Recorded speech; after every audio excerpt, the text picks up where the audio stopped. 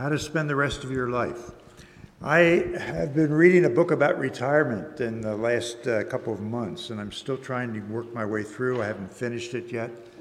But in that book, it says that there's one concept that is more important than anything else if you're going to have a successful retirement. I don't know what you might think what that concept would be. A lot of people think about, will they have enough income? Some people think about, will I have enough medical insurance? Where am I going to live? All those things are very important. But in this book, at least, they say that's not the most important. The most important thing is to understand retirement as a time of transition, one more in our life, and to figure out what's going to be the purpose of our life now from day of retirement forward. Because you see, it's not enough to think that, well, when I retire, I'm going to enjoy my favorite hobby, fishing, hunting, whatever it might be, playing golf. I'm going to visit the grandkids. I'm going to take up painting. All the things that we wanted to do when we were working and we didn't have time, now we're going to do. This book says that's not enough. Because you see, a lot of people retire, especially men that have been very busy. They come home and they think, at last, I don't have to get up at 6 o'clock in the morning and go off to work hard all day, and come back tired. I can just sit at home and enjoy myself. And you know what happens to those kind of people? Some of you do know what happens. They go and sit down, especially if they sit in front of the TV, and start to eat. And within about a year, they have a serious health problem. And many of them end up dying before they even finish out that first year of retirement. That's not real encouraging for us that are just going into retirement. But I find it interesting that it is important to understand what's going to be the purpose of my life from now on. If you want to turn your Bibles to Psalm 41, this is a psalm that I kind of rediscovered really just before we came back to the U.S. And the psalm talks about David, I believe. We're going to talk more about that. But David looking back over his life and thinking, well, now how am I going to live out the rest of my life? And we want to think about this psalm for us. How should we spend the rest of our life? Now, I know some of you are young and you're thinking retirement's way off in the future. I've got lots of time. I would just say, first of all, that's probably not true. It's going to arrive a lot faster than you think. But also, it's very important now to understand what should be your purpose in living. So let's just look at this psalm where David is kind of talking about how to have a successful rest of your life. I'm going to read just some verses here, starting with verse 1. Psalm 71, verse 1. In you, O Lord, I have taken refuge. Let me never be put to shame. Rescue me and deliver me in your righteousness. Turn your ear to me and save me. Be my rock of refuge to which I can always go. Give the command to save me, for you are my rock and my fortress. In verse 4, deliver me, O my God, from the hand of the wicked, from the grasp of evil and cruel men. And then skipping down to verse 10, for my enemies speak against me, those who wait to kill me conspire together. And then verse 15 and 16. My mouth will tell of your righteousness, of your salvation all day long. Though I know not its measure, I will come and proclaim your mighty acts, O sovereign Lord. I will proclaim your righteousness, yours alone. And verse 18 through 20. Even when I am old and gray, do not forsake me, O God, till I declare your power to the next generation, your might to all who are to come. Your righteousness reaches to the skies, O God. You who have done great things, who, O God, is like you? Though you have made me see troubles, many and bitter, you will restore my life again. From the depths of the earth, you will again bring me up. As I said, we think the author here is David. And let me turn on my little machine here. Let me see if we can get...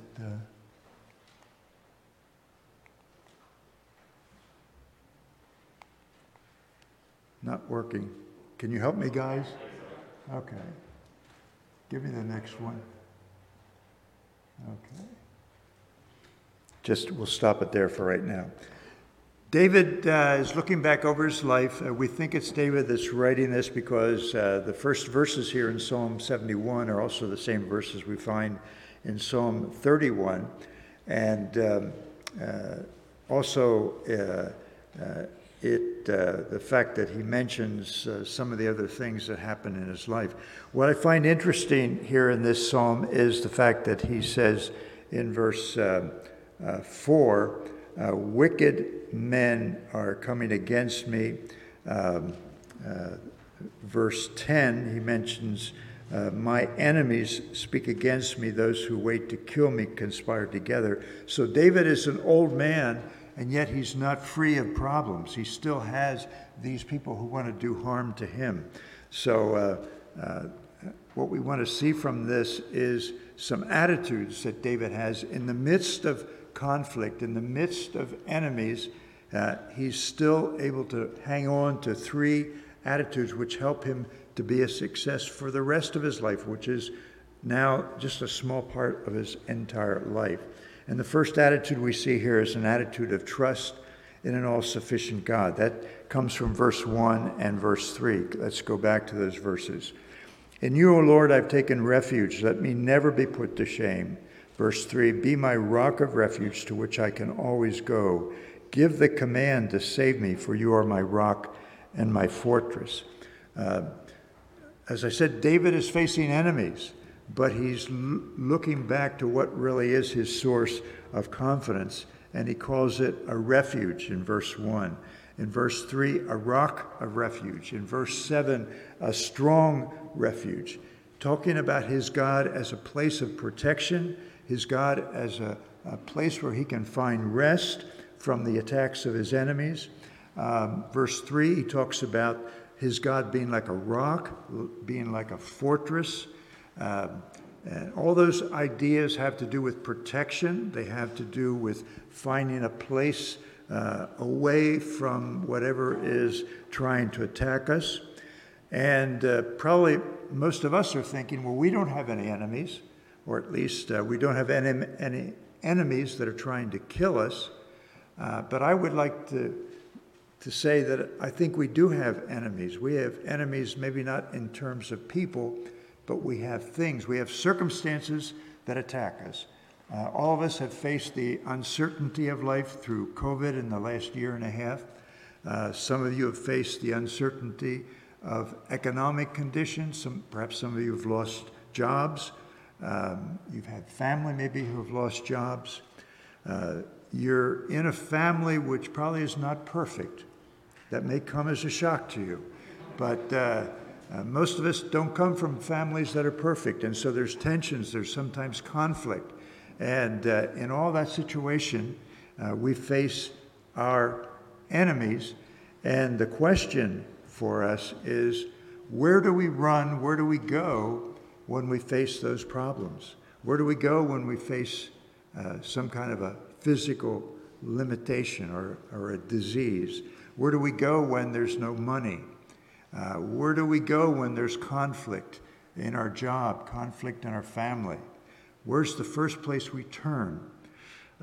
Very often, if we're talking about money, we think about how much is in our bank account, how much do we have saved up in our 401k. For those of us that are older, we're thinking, well, someday I'll have Social Security, I'll have Medicare, and I praise God for all those things now. When you're younger, you don't think about it, but now that we have it, it's a good thing. But isn't it true that when we face problems, our tendency is to trust in something else other than really the Lord? When we have to face a problem, we think about, well, what can I do to get out of this problem, to get away from it? We think on our feet, or we go and look for a friend, we look for a family member. And David is saying, when I have to face those situations, I trust in the God who is my strong place, my rock. Whatever negative circumstances come into my life and shake my world, I can be calm and confident because God is my rock that does not move.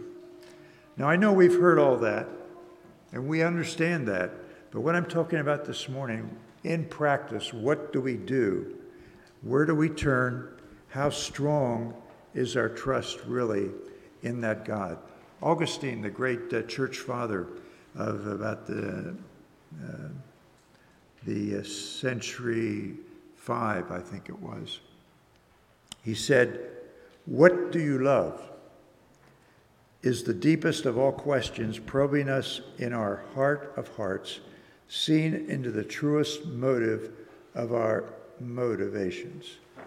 So the question I have for you this morning, what do you really love? What do you really trust in when push comes to shove? When there's physical problems, when there's economical problems, when there's problems in the family, where is our trust? Where is our refuge? David is trying to say to us, you need to trust in the God who is a rock and is a fortress. Can you just, okay, good. You guys are on the ball. I forget because I'm used to just punching it here, but thank you. So let's go to the next one, the second attitude that we find here, and it is found in verse 8. David says, "My mouth is filled with your praise, declaring your splendor all day long." Now, I want you to remember where David is at when he makes that statement. He's being attacked by different kinds of enemies, people that can really do harm to him physically. And we know from history that one of those enemies that he had was his own son. One thing that we have noticed in North America in this time, the number of situations in families where sons and daughters have turned against their parents and no longer speak to them. They've cut off all communication and they have become an enemy.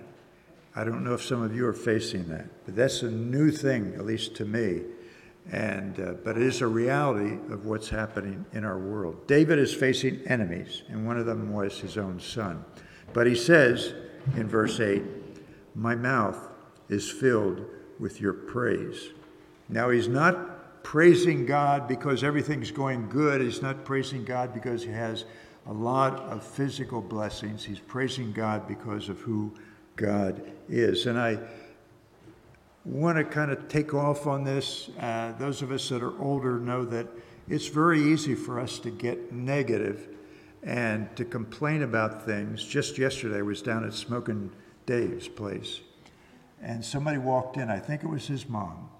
Excuse me, is this going out over the public? I better be careful what I say here.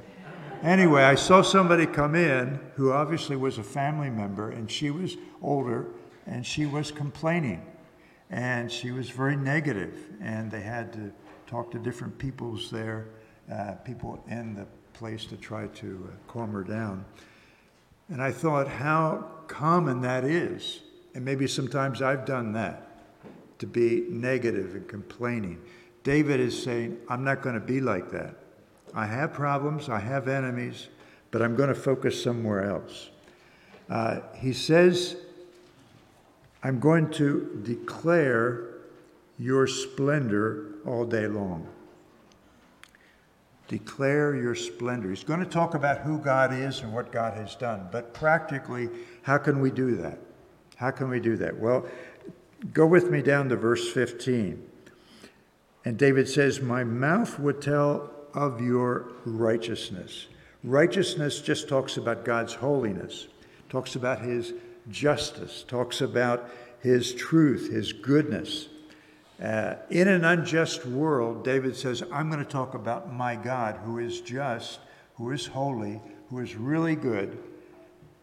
And I want people to know what this God is really all about. I want to affirm who he is. The world, of course, says this is good, This is just. This is truth. And we look at that and we say, well, now wait a minute, 20 years ago, that was not good. 20 years ago, that was not called just. And I'm not so sure that this is really true, what you're saying. If we cannot look back to a God who is good and just and truthful, we're going to be lost. And David says, my God is a God of righteousness, and I'm going to talk about that God.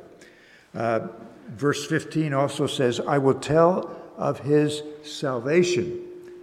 Now, we're New Testament people, and so when we hear the word salvation, we think about salvation through the cross.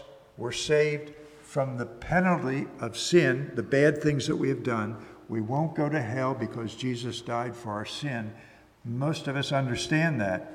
But David is using salvation in the Old Testament sense, which simply means to be saved from some danger, something bad, and not necessarily the spiritual side that we have from the New Testament. So we have to understand salvation in a wider sense.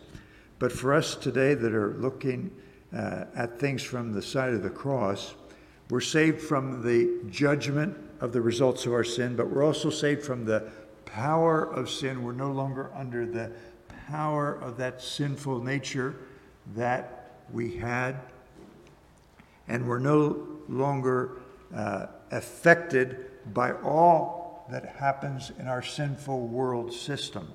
Now, I know we live in a sinful world. A lot of things happen out there. If there's some guy going down the road 75 miles an hour drunk, and he can hit our car and we can have some really bad effects, that's part of sin in this world. But God protects his children from a lot of those effects so that we are not like anybody else out there in the world. We're saved from the power of sin. We're saved from the effects of evil in our world. And many of us can even talk about times of divine protection when God's hand was over us in a physical way and we got away from not being involved in a real serious accident. Just on this home assignment, I can't remember where it was, but I was coming down the highway. I could see somebody coming with the on-ramp, and there was a truck, and I was passing the truck and pulling in front of the truck. But this lady was coming in on the in-ramp, and she just, it was in Detroit area, of course. Now I remember. And she just came on in, and she hit her horn to let me know that I had to put on the brakes because she needed to get in there ahead of that truck. If I would not have seen, and I didn't see her until the last minute. Just, I just saw it out of the corner of my eye. But that close, we almost had a good head-on collision. But God protected us there, and so I'm here today talking to you. But many of you can talk about cases like that, where God's hand has protected. He has saved us from some situation. I'd like to suggest to you this morning, if you don't fully understand what you've been saved from, not just saved from hell, but saved from the power of sin, saved from the effects of sin, and many times the actual protection, physical protection of God. If you don't understand all of that, your praise of God is going to be less. You're going to have a little God, and you're going to think, well, what has God done for me? And I prayed for somebody who was sick and they didn't get better. I prayed for a job, I didn't get a job. What good is God? Now, I know we won't say it quite that crudely, but sometimes in our minds those things happen. And David says, I'm going to talk about this salvation, what God has done to really save me. And then he goes on in verse 16 and talks about God's mighty acts. Now, when in the Old Testament, when they talk about mighty acts, it's something that God does in history, something that he does specially outside of the normal flow of things. And the big mighty act that we find in the Old Testament is the Exodus and the preservation of Israel as a nation. In the New Testament, it's the resurrection, the ascension, mighty acts of God that go against what nature normally would say. But in our lives, think in your own life, what's the mighty act of God that God has done in the last year, in the last 2 years? You might have to stop and think a little bit. But all of us have come through circumstances, we've lived a life, and today we are where we are by the grace of God. That's a mighty act of God. Lydia and I often talk about, as we think about our other family members and friends that we're going to school with and where they're at now. Some of them aren't here anymore because they had bad lifestyle choices.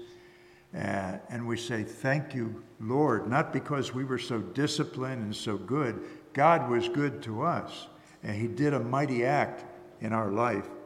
And David says, I'm not going to forget that.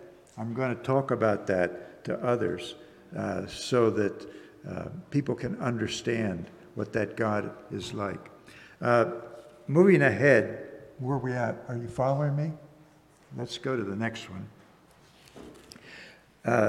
Psalm 96. And thank you, by the way. You're doing a good... What's your name? Danny? Daniel? Andy.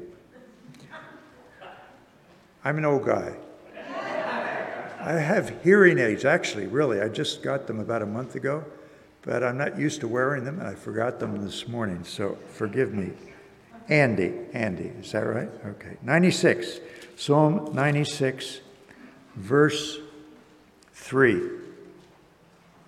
says this: Declare his glory among the nations, his marvelous deeds among all peoples.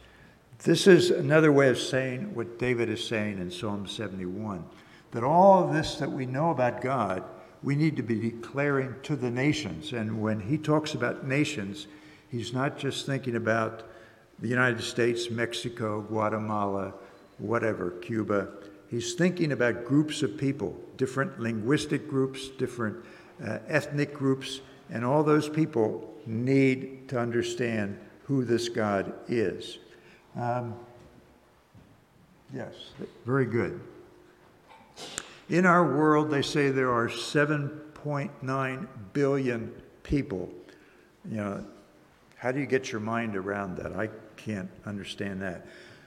But of those 7.9 billion people, 3.14 billion have not really or are not in a position to hear the most basic gospel message. Now, I'm not talking about people here in Maine that maybe live in South Paris. They're not church people. They don't understand the gospel. People here in Maine, no matter where they're at, the gospel is available. They can find it. They can get it. This 3.14 billion people are those who live in areas where there are no believers or very, very few believers. There's no Bible. There's no Christian radio program. There's no nothing. 3.14 billion is this many times the population of the U.S. 10 times the whole population of the U.S. That's how many people are far away from hearing what the gospel is really about. And those are the people where we have to go and declare God's glory, declare what God has done. And one of his mighty acts is what Christ did on the cross for us. And those people don't know about it yet. And that's why we need to go. And that's why we continue to work overseas. It's not that we're against living in the U.S., but we just see that there's so much more need in other countries. And we want to be a part of what God is doing. Just a little point here before we leave this. This attitude of praise, it isn't just so that we feel good. It isn't just so that we're happy. This is all about declaring God to the nations so that they can understand who that God is and they can come into fellowship with him. As we do that, we will feel good. We will feel happy. But the purpose is not just, I will praise God because then I'll feel better and have a better day. No. If you're looking at it from that standpoint, you don't understand what David is saying. David is saying, I'm going to praise him for his righteousness. I'm going to praise him for what he's done. And I'm going to do that because of who he is and because others need to hear what God is and what he has done. So we move on to the third attitude, found in verse 18 and verse 20. David has a purpose. We all have a purpose in life. You have a purpose. You may not be able to say exactly what that is, but you do have a purpose. But David is saying here, you need to have a God purpose, a purpose that is focused in on what God wants you to do.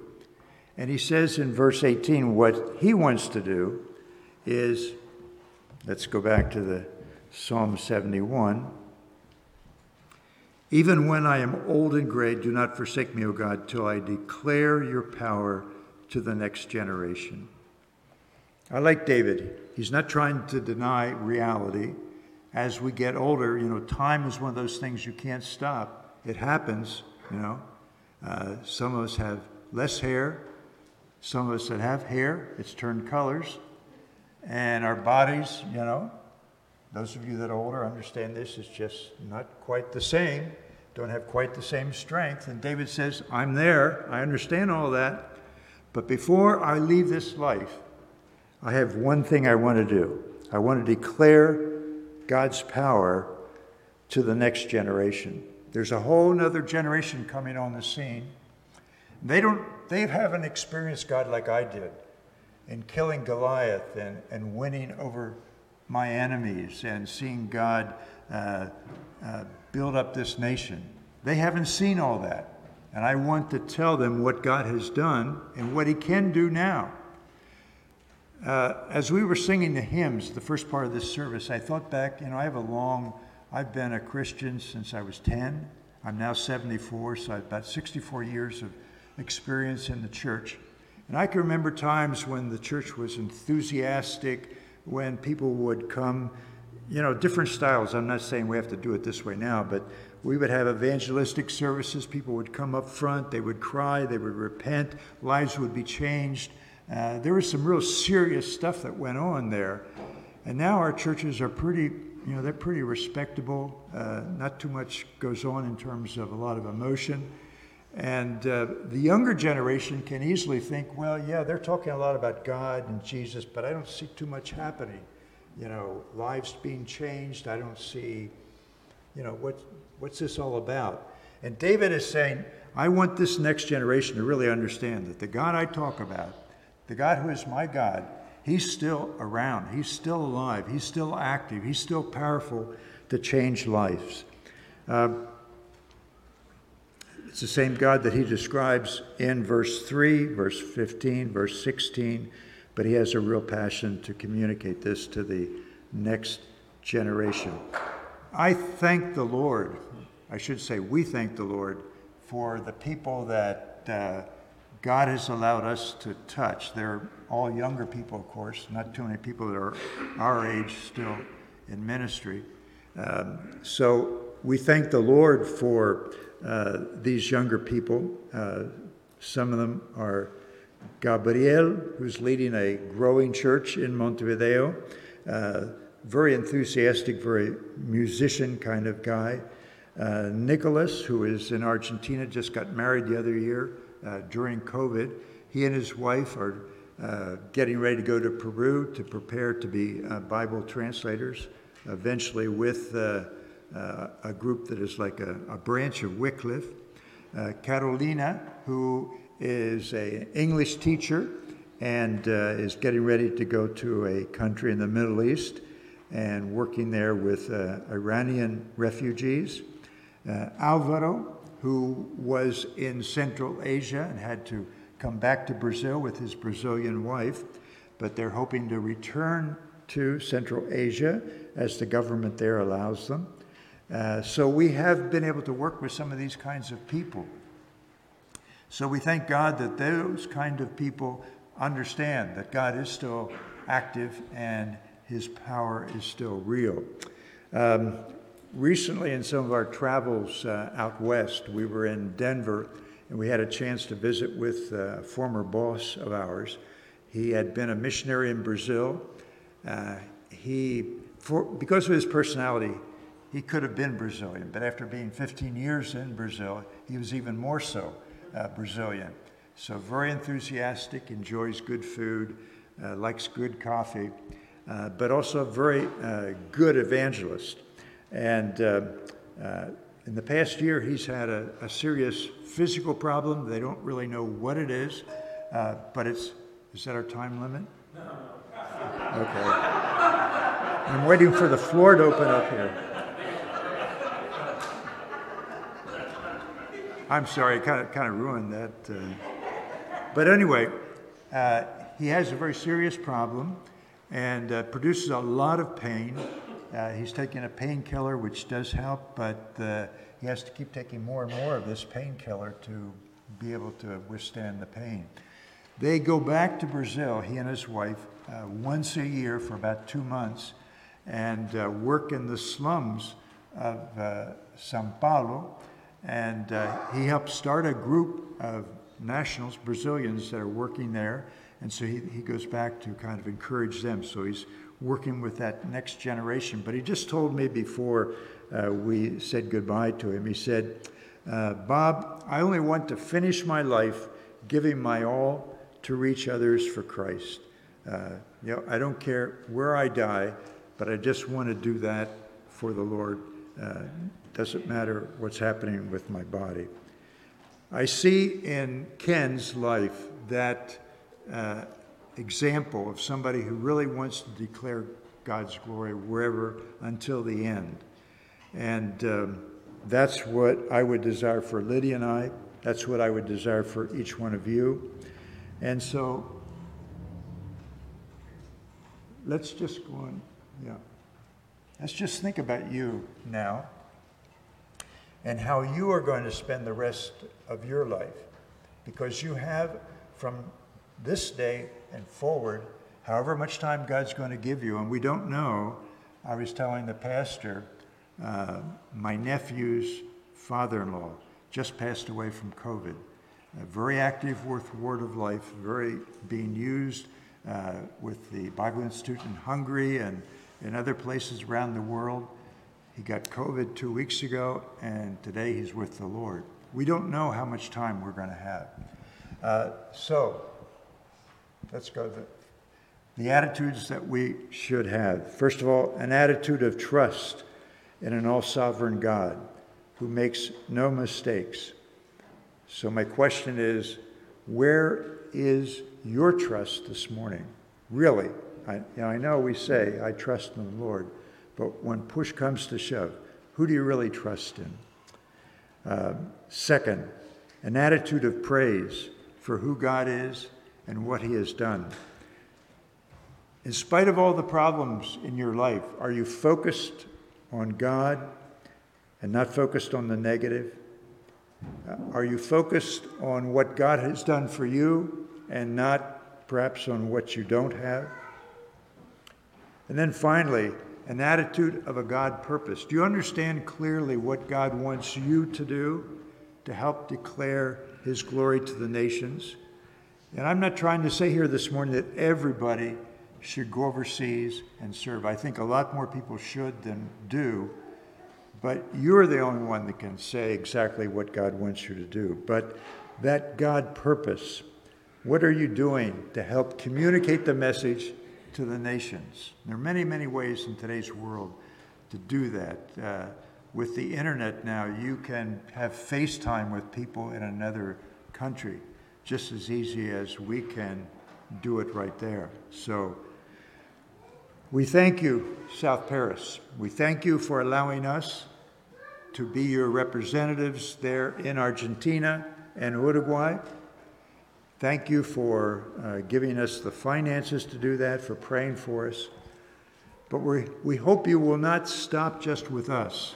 We hope you will continue to help others to go out, younger missionaries that want to go out, perhaps some older people that say, I feel like God's calling me to go here or there.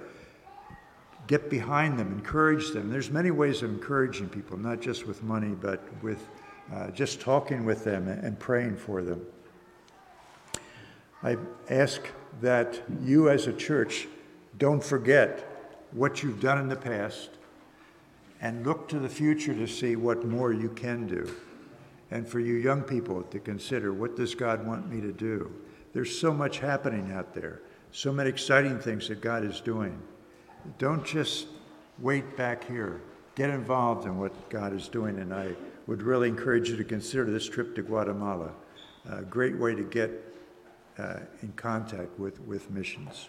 So thank you, and hopefully this little bit of a review from Psalm 71 will help you to clarify your attitudes for the rest of your life. Let's pray. Lord, I give you thanks for what David said here in the psalm. I give you thanks that he was a man after your own heart, that he wanted to follow you in spite of all his failures and in spite of the problems he had in his life. And you did use him, and you used him long after he was gone to talk about your power and to explain your glory to those other generations. I pray that in this church, Father, you would raise up many, many people who want to leave Maine and go out to the nations, who still don't understand the gospel, to use their gifts, to use their talents for you, Father. And that someday in the future we can all gather together and say, oh, thank you, Lord, for what you've done. Thank you that in spite of our limitations, you have done such a great thing in building your church through us. We give you thanks for this. In Jesus' name, amen.